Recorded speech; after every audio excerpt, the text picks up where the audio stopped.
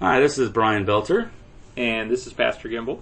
Welcome back to our Lenten podcast series on the book of Exodus. Today is actually the last Lenten service scripture that we're going to be reading. We're going to be reading from Exodus 32, verses 1 through 14. When the people saw that Moses delayed to come down from the mountain, the people gathered themselves together to Aaron and said to him, "Up, make us gods, who shall go before us.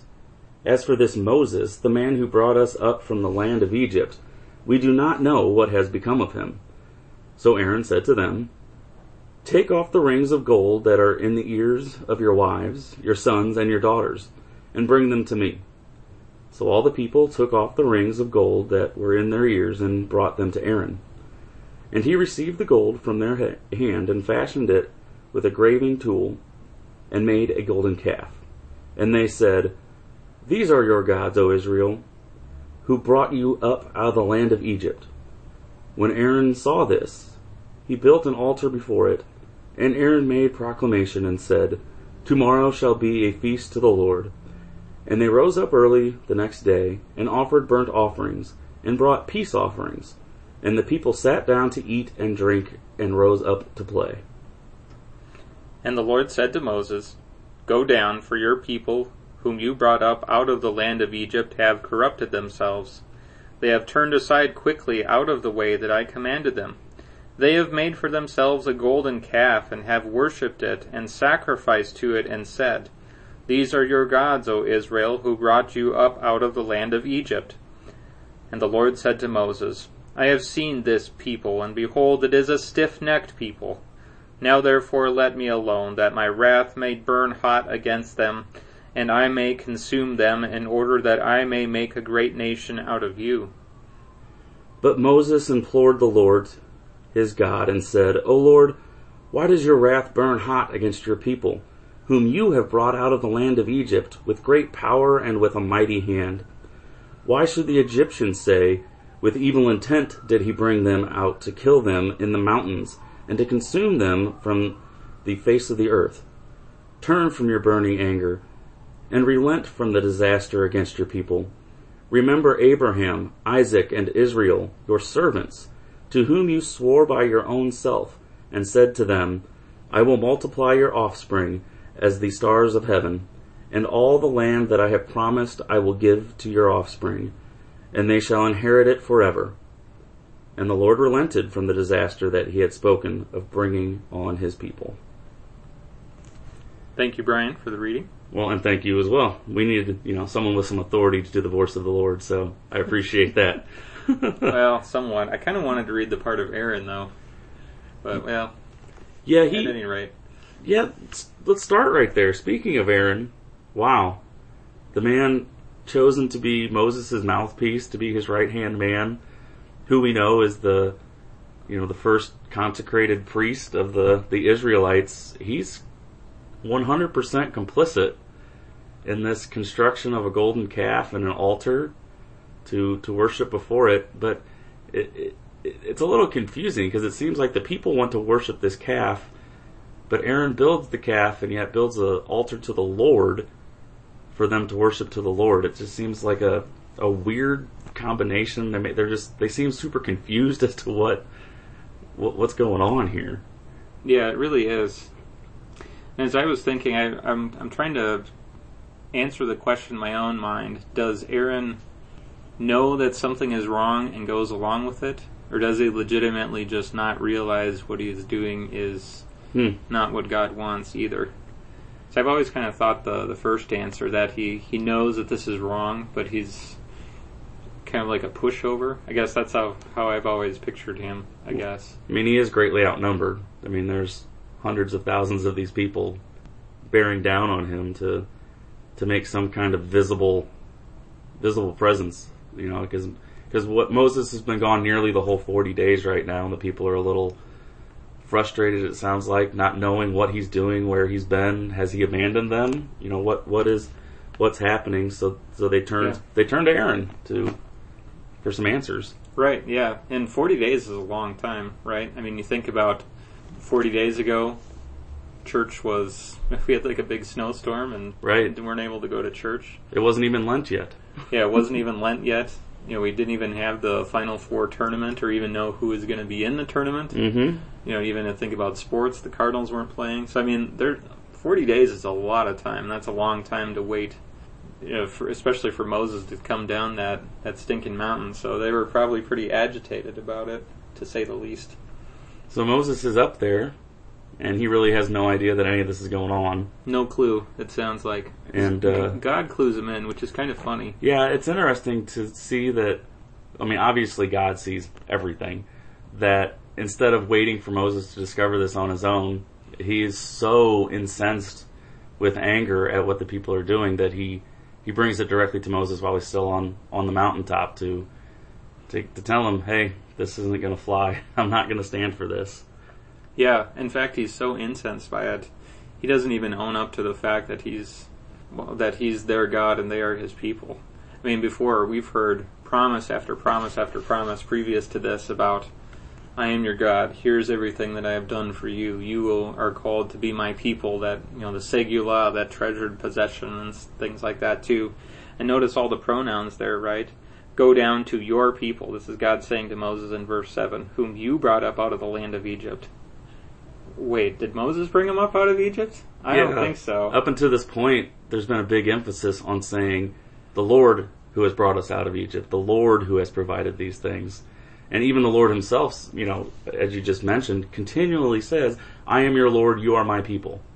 Yeah. And at this point, he's so angry at what they're doing that if you look through those 4 verses there's not a single time that he says my.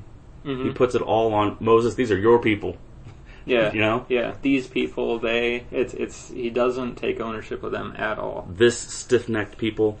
Yeah. He doesn't seem to include them as he had before under his wing of mercy, protection, and power. You made me laugh when we were discussing this beforehand about how this can kind of look like when a child is misbehaving at home and the two parents are talking about this is no longer my child, your child is doing this. Yeah, you'll never guess what your son did at school today, right? Right. It must have come from you because it's your fault. Or, even in a biblical illustration too, the prodigal son. You remember the prodigal runs away and comes back, and then the older son is talking to his dad, and he says, this son of yours who ran away and squandered his wealth with prostitutes has come back. So he's so angry with him, he doesn't even acknowledge him as his brother, just as this guy. And that's the kind of anger that God has. He's just ready to wipe him off. And the detail I didn't catch until reading this again is he wants to start his people through Moses. Yeah. Like just him. In verse 10 right there, he says he wants to consume the people that are down on the mountain and then make a great nation of you.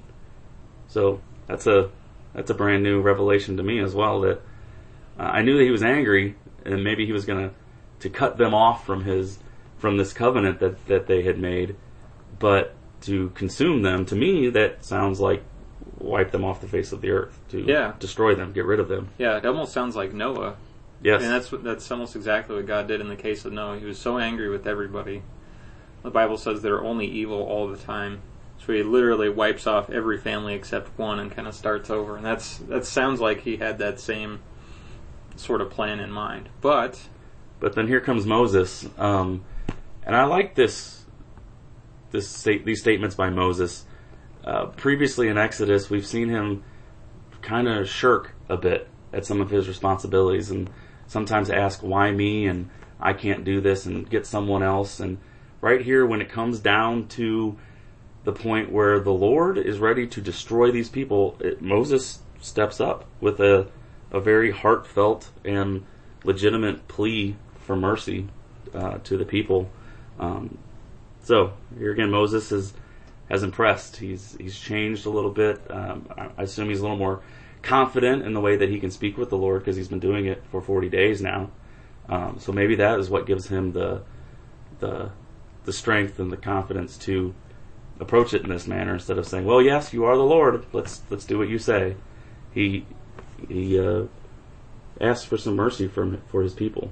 Yeah, he does this on a couple other instances too, going on behalf of his people.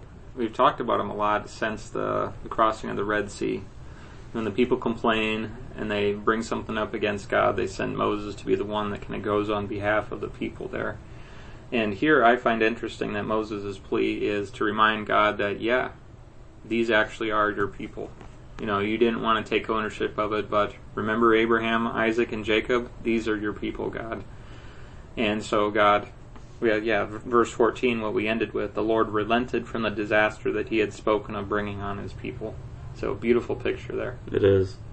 So these people, obviously, according to the covenant they've made with the Lord, are absolutely deserving of death and destruction.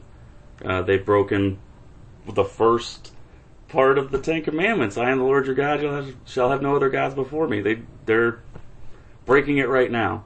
Yep. The Lord has every right to condemn them and punish them, just like he has every right to condemn and punish each and every one of us for the sins that we commit by the minute.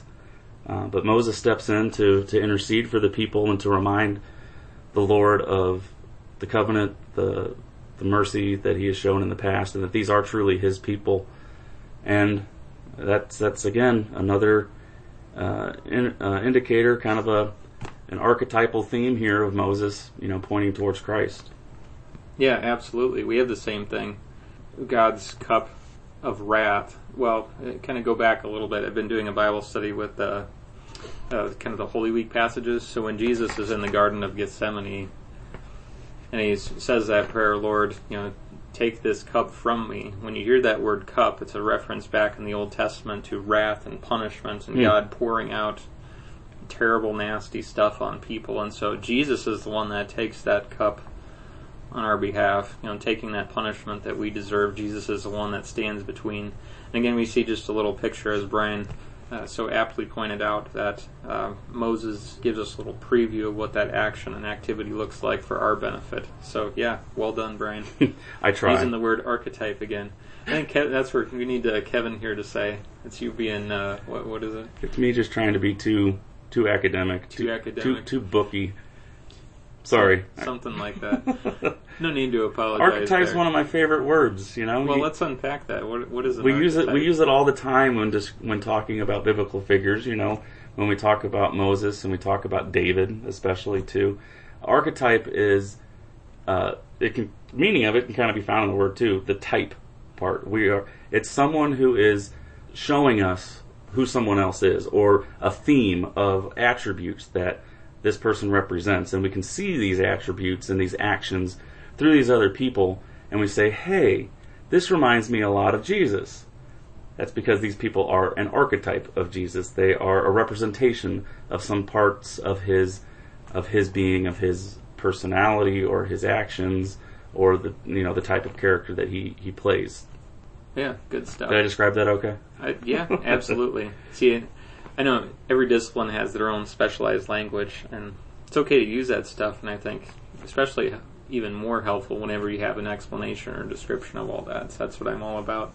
So, everybody make a flashcard, put archetype on it, maybe get out the dictionary to get a more concise definition than my ramblings here, but it's a good word to know, because then when you can look for that in other characters in the Bible, you kind of start to see, especially in the Old Testament, you start to see all of these things pointing towards the Christ that is to come, and it gives you a different perspective on some of these characters as you read through the Old Testament. Yeah, absolutely. Yeah, and then when Jesus does come and fulfill that, it kind of puts the additional piece in the proverbial puzzle, so that it's like, now I see what's going on here more clearly.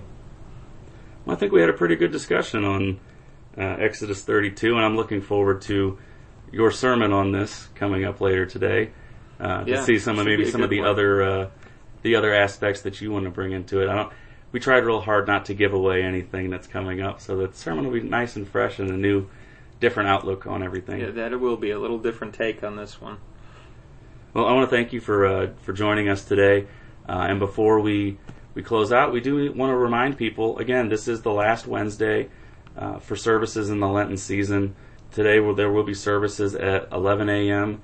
and 7 p.m. up at Holy Cross. And don't forget, We got our last Wednesday midweek meal this week, sponsored by the Board of Elders, and we're going to have some grilled meats and some wonderful sides. And I know that as an elder here, we really enjoy preparing it and serving it for you all, so I hope you enjoy. Also, remember, during the Lenten season, we do not neglect our weekend services. So every weekend, Saturday evenings at 5 p.m.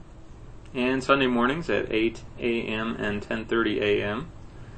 We also have an education hour taking place between at 9:15, starting downstairs with Sunday school starting at age 3, and then going on through adults.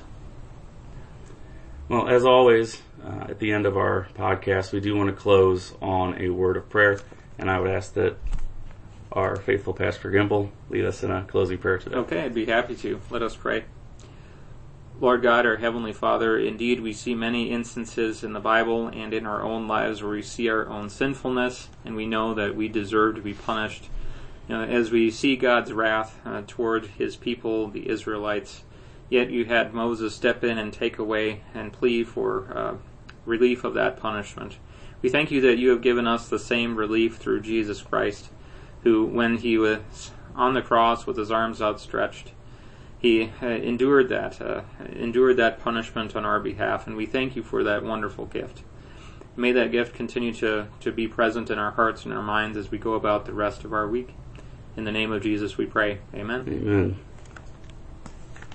And thank you for joining us today. And just a reminder, all scripture readings and references do come from the English Standard Version of the Bible. Thank you. God bless.